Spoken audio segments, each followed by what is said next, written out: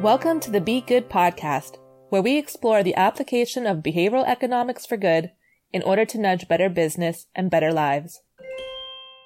Hi and welcome to this episode of Be Good, brought to you by BVA Nudge Consulting, a global consultancy specializing in the application of behavioral science for successful behavior change.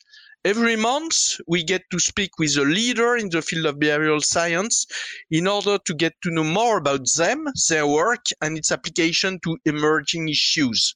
My name is Eric Singler, founder and CEO of BVA Nudge Consulting, and with me is my colleague, Ted Utoft. Hi, Ted.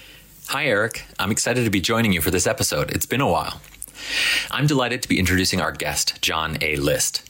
Now, John and I promised to put our Midwestern American rivalry between Minnesota and Wisconsin behind us for this chat. John is the Kenneth C. Griffin Distinguished Service Professor in Economics at the University of Chicago, a Distinguished Professor of Economics at the Australian National University, as well as formerly serving as the Chief Economist at both Lyft and Uber. Next, he'll be the Chief Economist at American retailer Walmart. John has served on the Council of Economic Advisors and is the recipient of numerous awards and honors, including the Galbraith Award. John has authored hundreds of peer-reviewed journal articles and several books, including with Uri Gneezy, the bestseller The Y-Axis, and the recently released The Voltage Effect, How to Make Good Ideas Great and Great Ideas Scale. John, welcome to our Be Good podcast. Hey guys, as a big fan of the show, thank you so much for having me. Okay, thanks a lot, John. Thank you so much for joining us today for this new episode. I have read that my friend and one of my mentors, Cass Sunstein, who has joined us twice on the podcast, has written about you. List has done more than anyone else to advance the methods and practice of field experiments. So we are more than excited to have this conversation with you and to share some of your insight, asking questions regarding this wonderful new book, The Voltage Effect. So, John, I think you have received your PhD quite a long time ago from the University of Wyoming in 1996. Can you tell us about how you came to be interested in behavioral science and field experiments? Yeah, so Eric, I thought that you liked me, but with that intro, we started at a really good place with Cass's wonderful words about my contributions, and then all of a sudden you tell me how old I am. You remind me about Father Time. So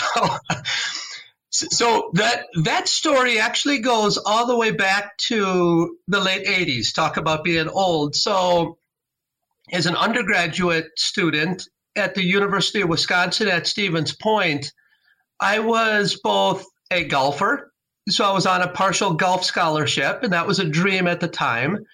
And whenever we didn't golf in the weekends, I would go to what's called a baseball card show.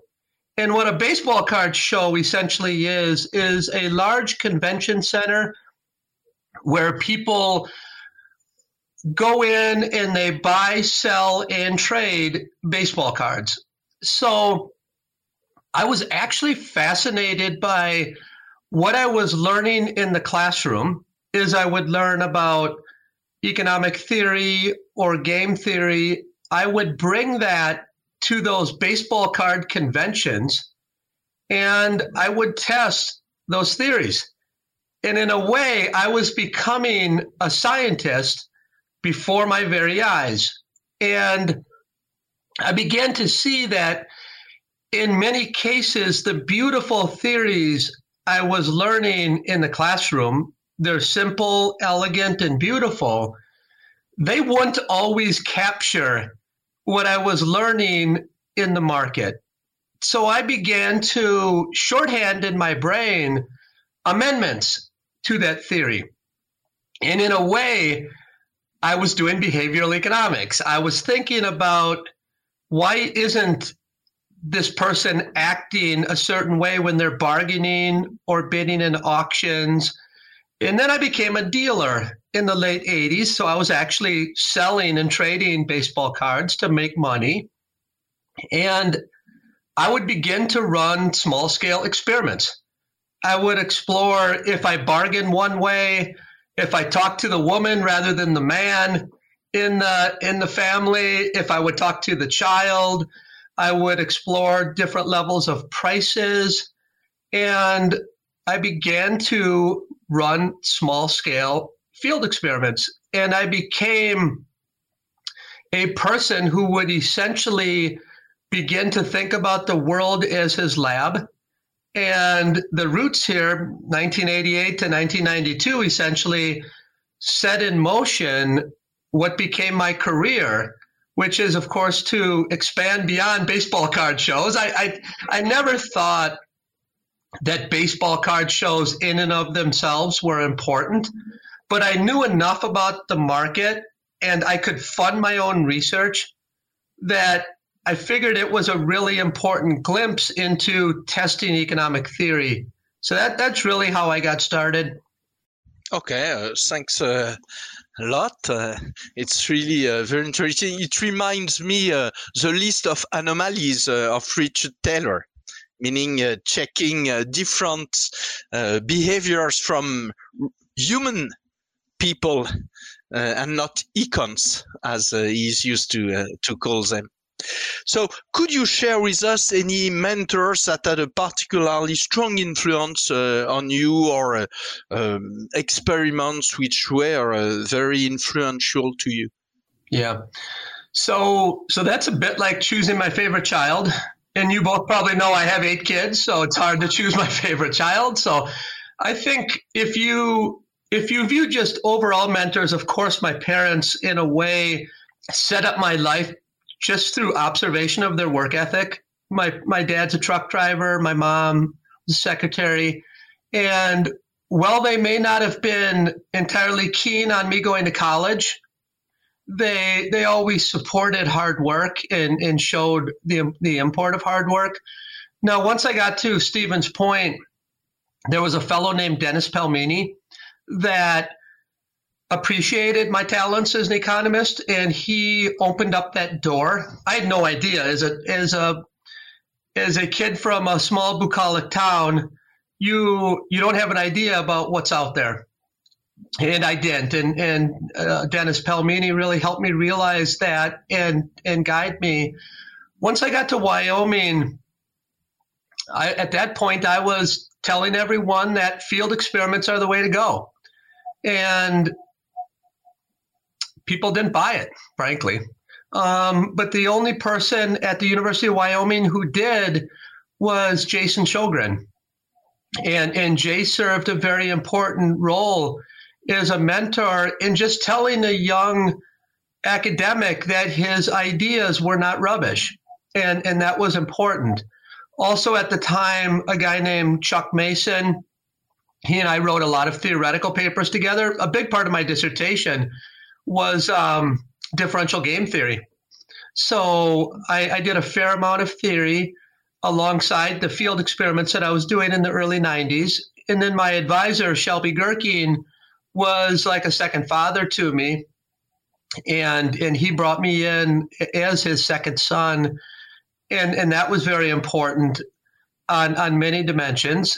And then outsiders, I can think of Art Diziel at Tilburg University, who served a very important role outside of the traditional process of advisor-advisee. He was in the Netherlands, and he believed in me, and he has supported me. And then from there, the bigger people, as I grew as an academic, people like Gary Becker and Vernon Smith supported me, not necessarily as mentors, but as very influential people who believed in my work. And then finally, Orley Ashenfelter should be mentioned, because I was sending field experiments throughout the 90s to academic journals. And you can imagine sending them from the University of Central Florida, you might not receive the warmest reception. And from the University of Wyoming as a grad student in the early 90s. And I always felt that Orley gave me a shot. I always felt that Orley was incredibly fair and open. And in fact, he published not the first field experiment. He rejected a few, but eventually he published an early field experiment that we submitted around 1997 on auctions. And Orley was always a person who was very open-minded and supportive. Maybe because we have a lot of questions about your book. Ted, you could start about the birth of this book. Exactly. I guess that's what I wanted to know, John. Having read the book recently, can you tell us a little bit more about the inspiration behind writing it? And I'll put myself, the idea of kind of, field experimentation, while everybody knows the importance of it, it's not necessarily the topic that jumps to your kind of business bestseller kind of topic, right? There's a lot of kind of sexiness wrapped around behavioral science that kind of grabbed your attention. Where was the kind of birth of the voltage effect? Where did it come from? So the idea to work on scaling itself started when I started a pre-K program in Chicago Heights for 3, 4, and 5-year-olds. And the idea there was from soup to nuts with Roland Fryer and Steve Levitt. I built a pre-K program that opened up in 2010. By 2014, we had great results. I mean, just fantastic results. So for me, when you do research like that, you not only want to help the community of Chicago Heights, you want to test economic theory and write academic papers about the program, but you also want to change the world. You want to have your idea scale. And at that moment in time, when I went to policymakers, they basically told me, look, your idea looks great in the Petri dish, but don't expect it to scale.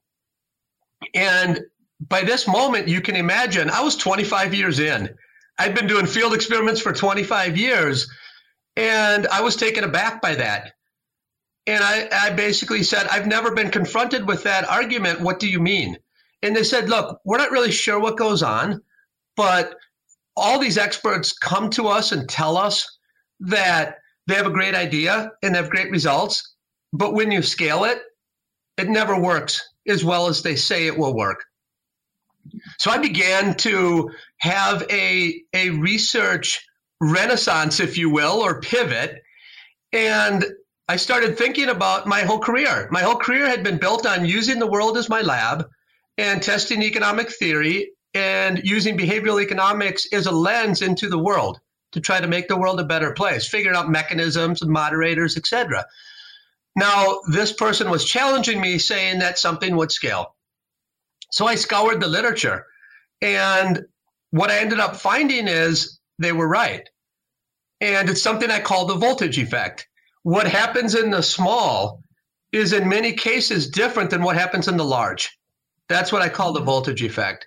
Now, I started writing academic papers on this. We started with economic theory. We did a lot of empirical work with Dana Susskind, who's my partner, Omar Alubadle, several co-authors. We write 12, 15, 18 academic papers. Okay. Now, at this moment, you need to decide. Are you going to double down and work harder in the academy and write more academic papers? Or are you going to stop and take stock and write a popular book that you think can change the narrative around the idea of using science for good? And when you step back and start thinking like that, you say, look, I have this academic paper. How many people are reading it? Maybe 4 or 5, if you're lucky. So you start to say, well, can you write this as a popular book? And I then started to think about my time in the White House. Gosh, there's a lot of scaling stuff back then. I started thinking about my work all the way back to the baseball card shows, about generalizability and external validity and scaling. Gosh, I started thinking about what was going on at Uber at the time. And a lot of questions we faced at Uber meant, does this idea scale? I have worked for United Airlines, Chrysler, all kinds of firms to do field experiments with them, both in the for-profit world and the nonprofit world. I started a research agenda back in the late 90s on charitable giving. They all involved scaling. So I said, at this moment, it makes sense. Now, can you write a book that can take out all of the jargon, all of the economies, all of the math, and write it in a way that people will want to read it and understand it. The hardest part about writing a book is getting people to read it. That's hard. It's not easy. I don't know if it's okay, let's put it this way. After 2 months, it's working so far, but I don't know if it's going to have legs. But so far, people have read the book. I'm very happy with where we are. But that's really why I wrote the book, Ted. Leads me to my next question before I hand it back to Eric is, if you're trying to change the narrative around how field experiments can benefit us and scalability in kind of a sentence, what's the one thing you'd like readers of The Voltage Effect to walk away with in terms of changing their practice or changing the way that they might be doing their own work? Every part of your life will be touched by the voltage effect. Whether you're in business or you're not a business person, there will be at least one thing that you will take away from the voltage effect that will make your decision-making in your life better. And if it's not, I'll send you your money back. You heard it here.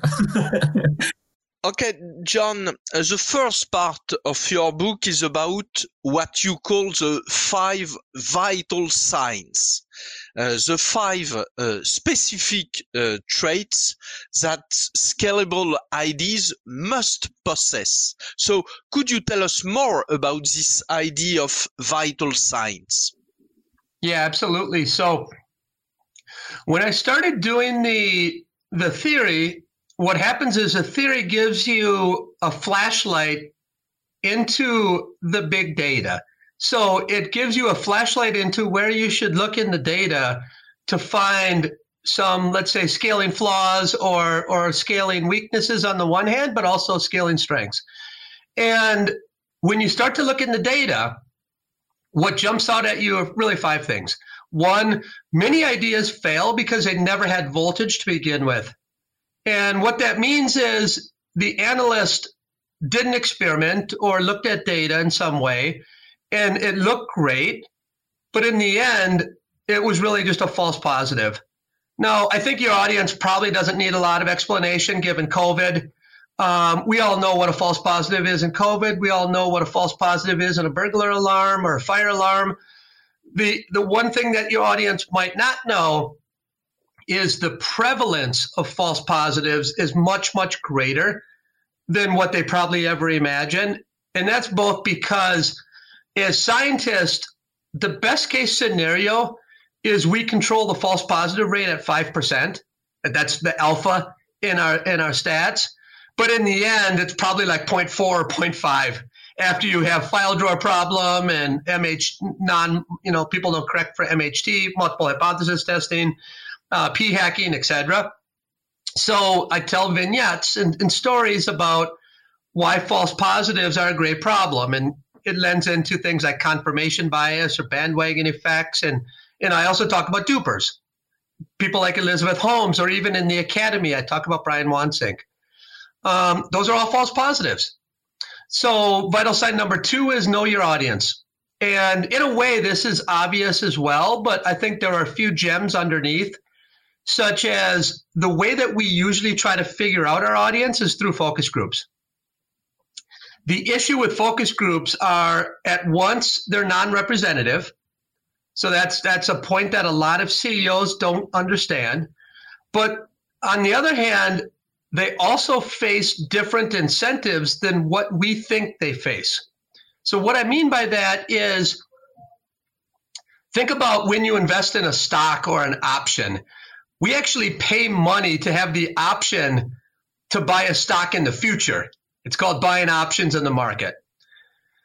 If you have a focus group, it's easy for them to say, oh yeah, if you introduce that hamburger, the Arch Deluxe, in the future, of course I'll buy it. The incentives are set up for them to overstate or exaggerate their preferences. And until we take care of that problem, even if you have the representation problem figured out, you also have to understand the incentive problem. So I go into that in the chapter. I also talk about Lift Pink. So membership programs are very important. And I think membership programs will be important for the future. So I talk a little bit about how you can think about the slice of the pie through the membership lens as well. So that's vital sign number 2. Vital sign number 3 goes from the people, the sample themselves, to the situation. And what I mean here is, are there unique elements in the situation that are giving you great results in the Petri dish that can't be replicated at scale? So it's the running story here is it the chef or the ingredients? And I talk a lot about restaurants in this chapter because a lot of restaurants try to scale and they fail. What's interesting is the restaurants that end up failing, their initial success was because of the chef. And the bottom line is you just can't scale unique people.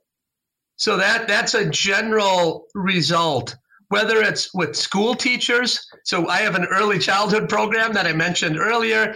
The secret sauce is the teachers. Well, I can't scale vertically in the sense that it's one thing to hire 30 teachers, but it's a totally different thing to hire 30,000 good teachers in the same input market. That's what I call vertical scaling. Vital sign number 4 is every idea has spillovers.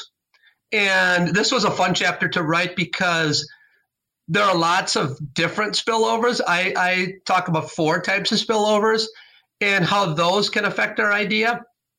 And then the 5th vital sign is the supply side of scaling.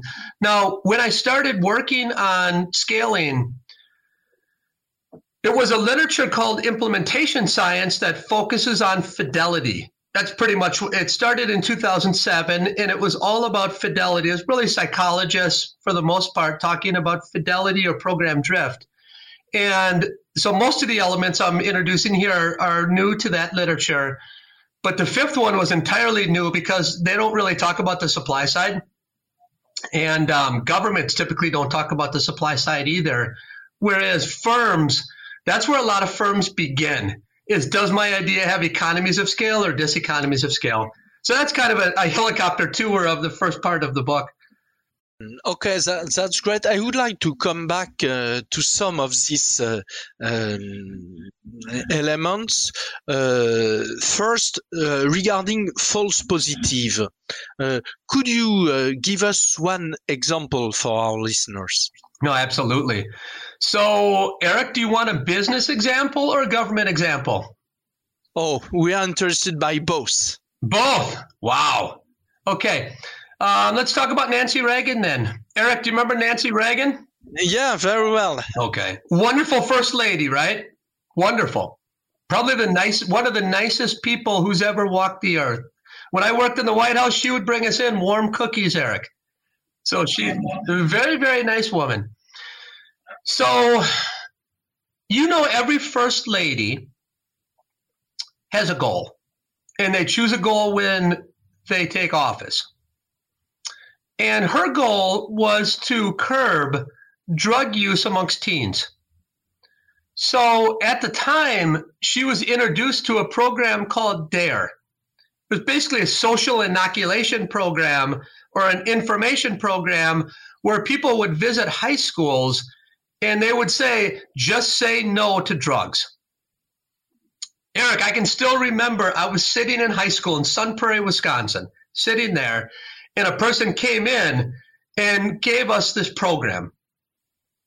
I looked at my teacher and I said, look, I don't use drugs, but I have a lot of friends who do, and there's no way that this is going to work. In fact, I said, because of this program, I might even dabble. I didn't, but I was actually thinking about it after the program. Okay. He looked back at me and said, John, you might be right, but they say they have data. They actually did have data. They had a really good experiment.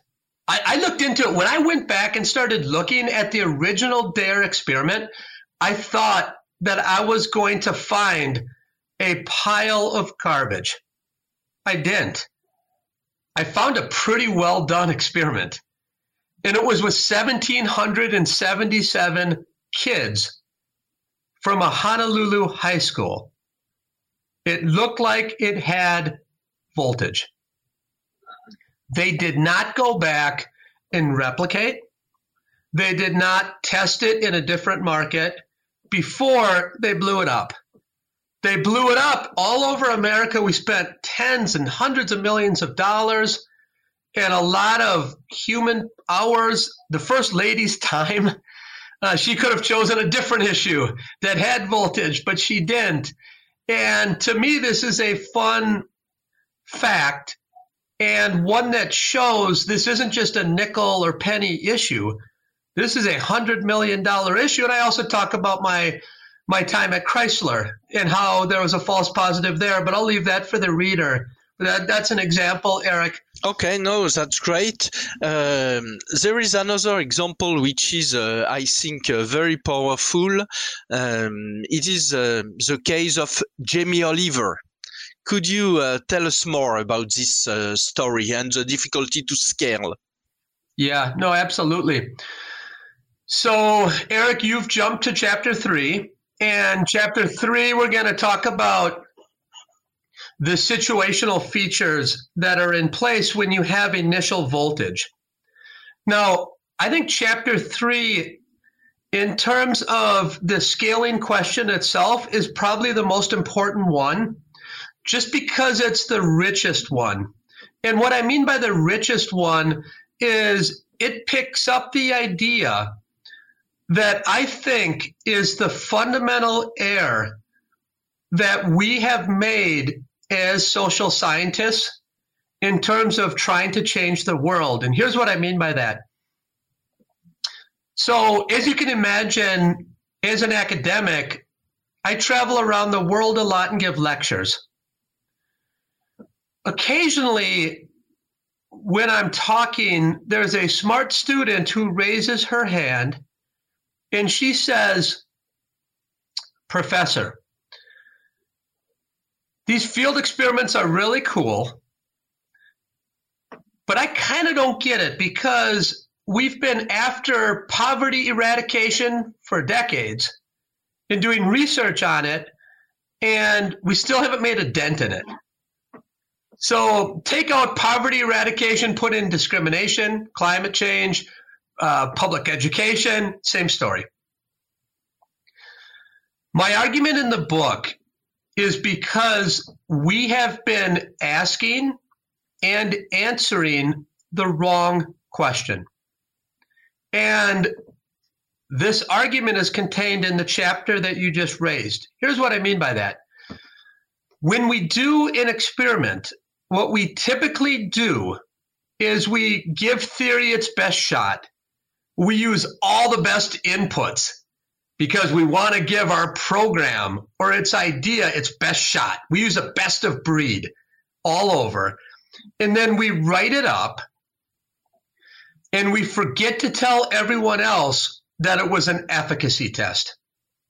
So what you've just answered is a question of, in the best case scenario, can your program work in the Petri dish? That's what you've just answered. That's great. That's one kind of question. But that's not changing the world, because the question you need to answer is, will the idea, when it is scaled with all of its warts, whether it's a regulatory constraint, an input constraint, program drift, whatever, with all of those warts, will the idea work? You don't know that from the Petri dish. What you need to do is what I call policy-based evidence. You need to bring back those warts to the Petri dish. Think about my Chicago Heights early childhood program that I set up. If I want to vertically scale that thing and I need to hire 30,000 good teachers, it's impossible. So I need to put in that Petri dish the types of teachers I'm going to be hiring. And then what that means is, in many cases, I'm going to be experimenting with really low quality inputs in that case, because that's who I'm going to be hiring.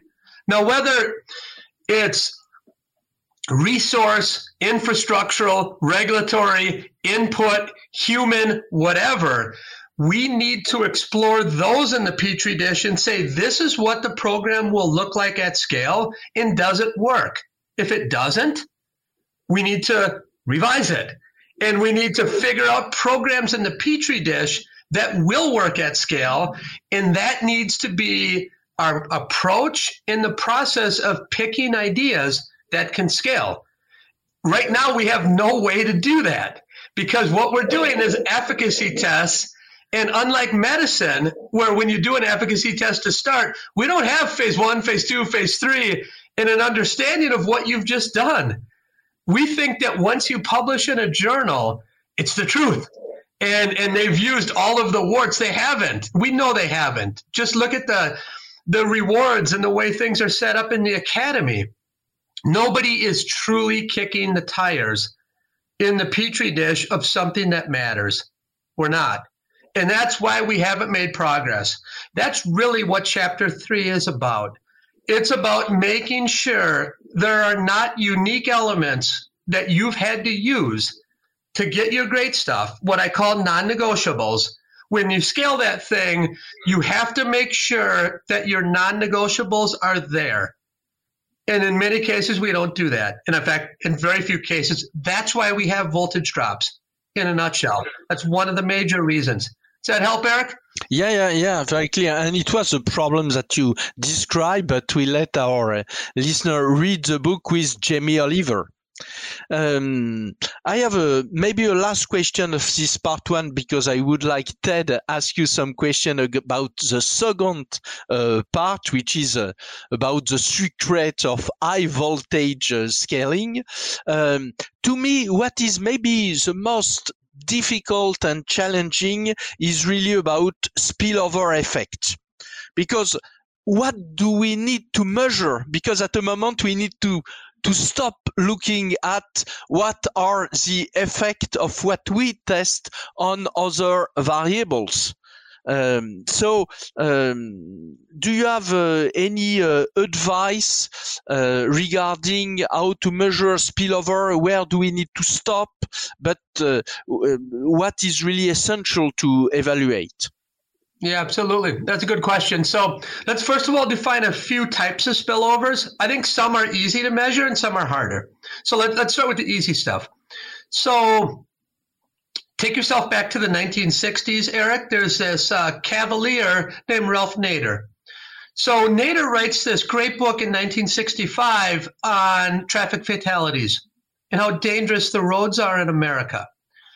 The federal government listens, and in 1968, they enact what's called the first seatbelt legislation in the United States. So before 1968, most vehicles did not have seatbelts. Your listeners might be like, what? These were the caveman days. So the federal government enacts a very costly legislation that all vehicles have to have seatbelts. And they estimate that it will save millions of lives. That's what Nader said too.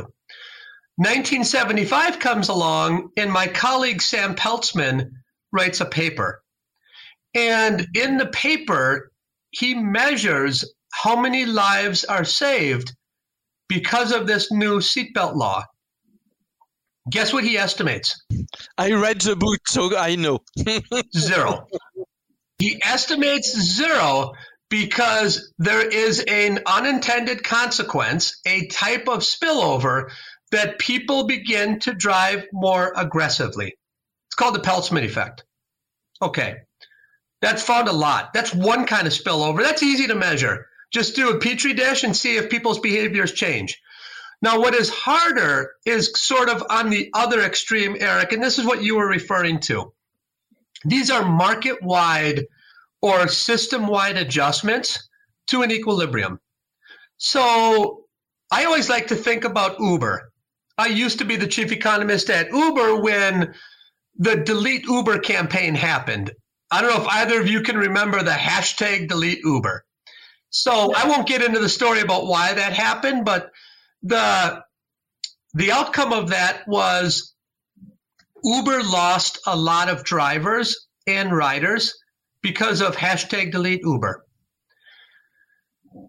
Travis Kalanick, the founder, came to my team. My team was called Team Ubernomics at Uber. And he said, John, your responsibility is to get the drivers back. So I started to brainstorm ideas. And the idea that we brought forward was we should put tipping in the app. A lot of you listeners might not know this, but before August, September, October of 2017, there was no tipping in the Uber app. Drivers would put tin cups in the back seat and say, please give me a tip. That's how it worked.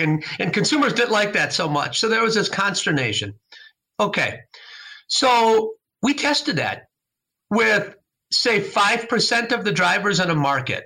Go to Chicago, allow 5% of the drivers to receive tips in the app. Guess what happens?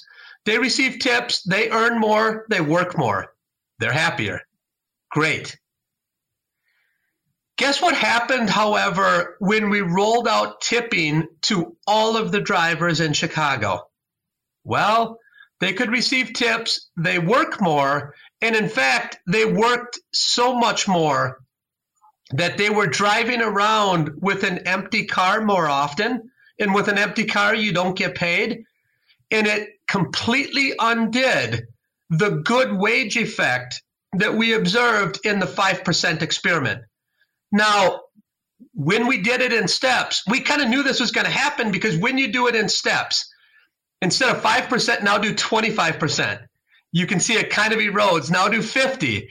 So if you can, what you want to do is do it in steps, and then you can see how the trajectory looks in your data. And there you have a good sense of where the spillovers are taking your new equilibrium.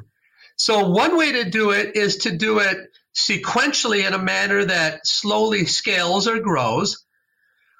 If you can't do that, you have to then do a little bit of, let's say, deviation, and then use economic theory to try to predict where this thing is going. Now, I've seen it both ways, but the idea of this chapter is to understand these things exist and try to harness ideas that have good spillovers, like network externalities, for example. You look at Facebook or social media platforms, those are ideas in the small that don't look that great. But in the large, they have high voltage because the more people that adopt it, the better the product is. So the idea is just to get a sense of what are the spillovers of your particular policy or idea, and then take those into account. In the Petri dish, like I said, you can do that. Sometimes you might have to have some economic theory as well. Speaking about high voltage scaling, I think, Ted, you have some question to understand your secret. So, we've talked about the first part of the book, which has got kind of the recognition of those critical features of scalable ideas, right? But I'm personally interested, because the work that we do at BVA, about how do you kind of engineer what you call voltage gains. Of course, when we're creating interventions or optimizations or suggestions for our clients, we want to make sure that they have that kind of voltage. As you know, working with private and public clients, as they were, or partners, some have the scale and have the ability to kind of help you understand scale, and some just quite honestly don't have the scale in terms of the size of their business, or they don't have the time to kind of test and experiment in the way that we would always like them to. So a couple questions for you about how do we kind of get an edge. So the first key strategy you talk about is kind of using behavioral economics incentives to maximize the results. Why are incentives so important? And my real critical question here is, how do we get the incentives right? Yeah, no, absolutely. So you're right. The second half of the book is a pivot to, I would say, the rest of the world. And it's a pivot to people and individuals to give them insights about how our research can make their decision-making better, whether you're a firm or just an individual. Now, when people hear incentives and they say, here comes the economist, they naturally say, he's going to tell us how important money is, and it's going to be all about money. After reading the book, That's not what this chapter is about. It's not because I don't think money matters. In many cases, money does matter. But a lot of times, money doesn't scale. Because in terms of scarce resources, you might have diseconomies of scale in the amount of money you have to give out. So you have to think a little bit more creatively. Now, where I start the chapter is I want to talk about non-financial incentives, non-pecuniary incentives. So go back to Uber and think about Uber tipping. I just talked about when we rolled out tipping, and there's some interesting facts about tipping. One fact is only 1% of people tip on every trip. So just so the listeners don't have to rewind, what I said was 1% of people tip on every Uber trip. On the other side of the coin, 3 out of 5 never ever tip. Okay, again, 3 out of 5 never ever tip. Now, when we look at data with ordinary cabs, so the yellow cabs that drive around cities in America, you have 90 to 95% of trips that are tipped. Okay, so what does this tell you? It tells you how important social norms are. It tells you how important social pressure is. And it tells you that if we can leverage these types of non-pecuniary aspects, whether you're raising money for charity, getting people to pay their taxes, getting workers to work harder, all of these effects can be harnessed with thought. So part of the chapter talks about how to harness these types of non-financial incentives for good. Now, when you said, how can we use them the best? What most firms have trouble doing is defining what their objective function is. But once you get a firm to say, here is my objective function. I want my workers to come to work more often. I want taxpayers to pay their taxes more. I want, let's say, my consumer to be willing to make 2 purchases a week rather than 1. That's a huge hurdle for a lot of orgs, is just to figure out what do you want. And then your job is to say, okay, if they want the worker to work harder, my job now is to figure out what are the underlying motivations of the worker.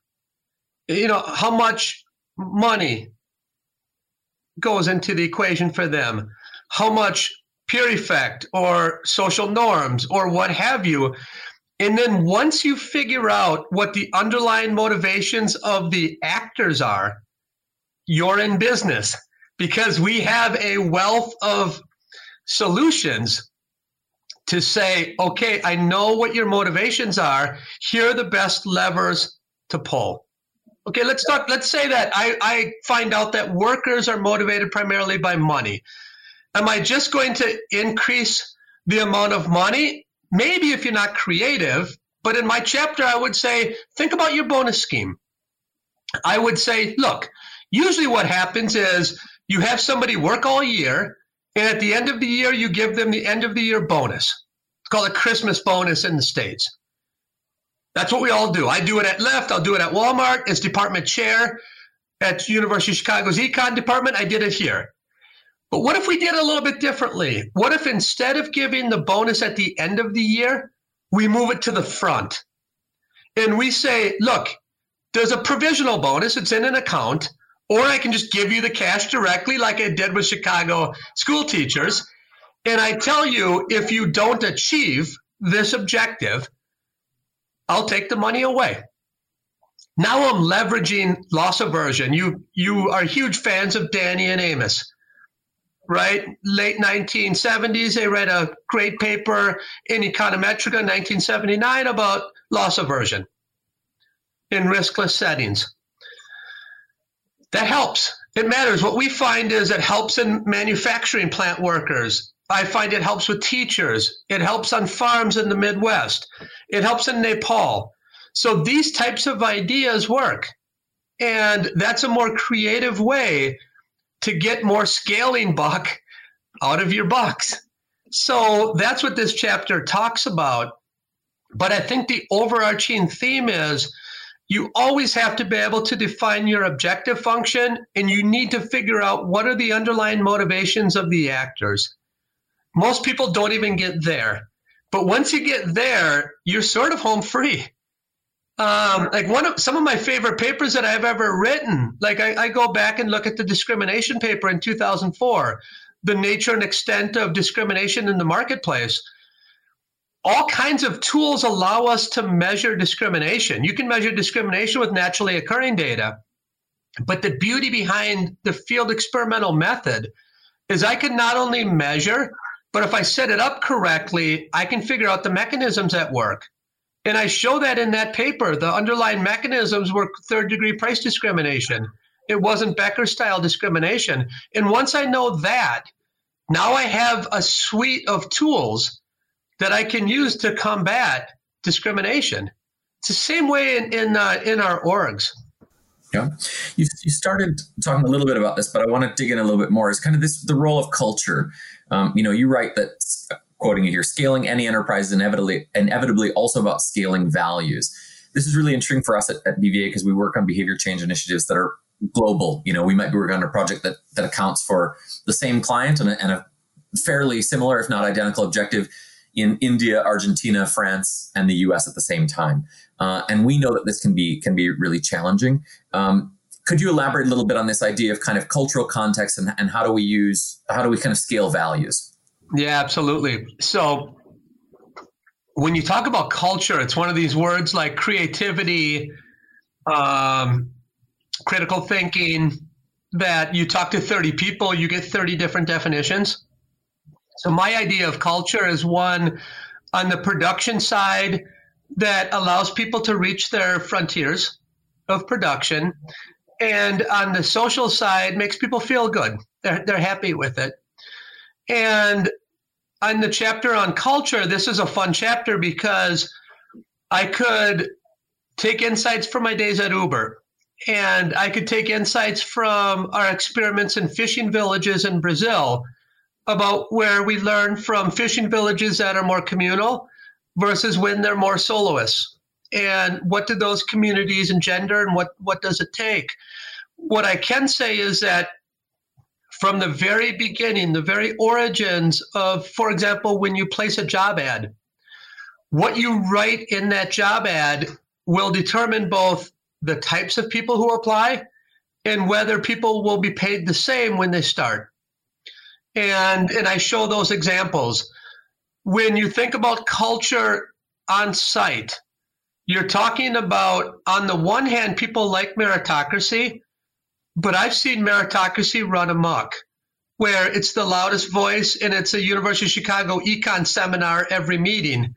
And if you don't know what that means, you could look around and find out. It used to be at least one of the most combative types of settings. And I've seen org settings like that. It has to be a setting where everyone is comfortable with giving their opinions, even though they might be wrong. And it has to be a setting where we understand that the production function needs diverse inputs, because it does. And that leads to, let's say, fairness in the workplace. I've seen cultures built in small orgs that are great to go from 0 to, say, 20 million. But that's a culture in many ways that will never work from 20 to 100 or 20 to 200 because it's built on principles that you can never keep hiring diverse or different people. And it all starts from the very beginning of how we bring people in and then how we conduct our meetings. I think teamwork is extremely important from the beginning. I think setting up the incentives in the workplace whereby it's not just a person who has the idea, he tests it and he ships it and he gets the incentive. There has to be a naysayer and a gatekeeper, and it has to be appreciated what that gatekeeper does. And until you have a setting like that, it won't work, and it will be eggshells. I think we begin to appreciate both the meaning of work and the appreciation of people. And that's really a nice thing to see as let's say, the modern economy evolves. John, we are close to the end of this conversation. We are very conscious about your time. I'd like to end by asking you a bit about the future and any of your new projects. So first, do you have any new research you are looking forward to working on? Yeah, it's a great question. Let me go to early childhood. So we've been working a fair amount on programs or interventions in the delivery room, where we are in the delivery room and we talk to, let's say, underserved communities and their citizens about the best way to grow their child's brain. And we find early on that beliefs matter a lot.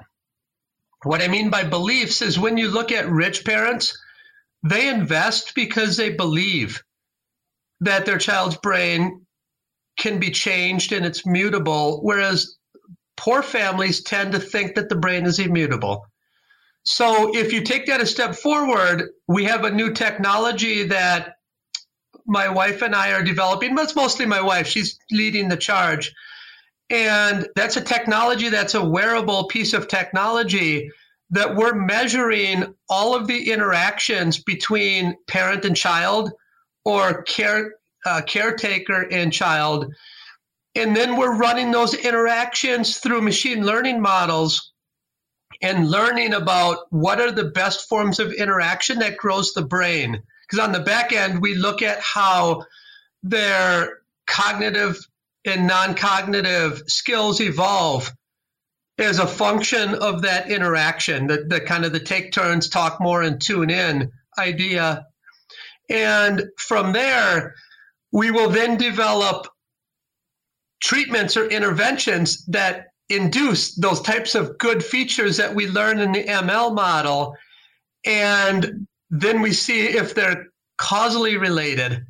And then now we're in business because we're trying to map out a proper playbook for parents and a proper playbook for brain development. When you look at the brain science, it's amazing the amount of brain formation in the early years, that there are some critical stages in there, critical windows, that if you miss those, you can never get them back. And we think a big chance to lessen the opportunity gap is to take on from the delivery room until kindergarten and take matters into our own hands, because clearly governments are not being serious about that. So as researchers, if you want to change the world, our approach is through technology and ML with a bit of field experimentation. So that's probably what I'm most excited about on the research side right now. Oh, that's a wonderful project. It reminds me of a conversation with Professor Lisa Feldman Barrett. I'm sure she would be very interested by this project. To conclude, John, what is your hope for the future of behavioral science? Oh, gosh. I would say to continue to make inroads and to embrace other fields such as sociology, political science, computer science, deep learning, other fields. Because remember, behavioral economics, it's an amendment of the principles of economics using all other fields, not just psychology. People have begun to think that behavioral economics is the interaction between psychology and economics, because that's where most of our examples come from. And that's where most of the success has been. So I wrote a recent paper titled The Social Side of Human Capital Formation. And that leverages insights from sociology to explore human capital formation in communities or in neighborhoods.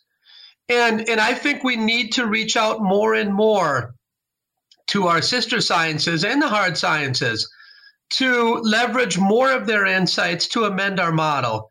And that's truly behavioral science and truly behavioral economics, not just psychology and economics. That's where I hope we continue to evolve, because let's face it, economics is life and life is economics.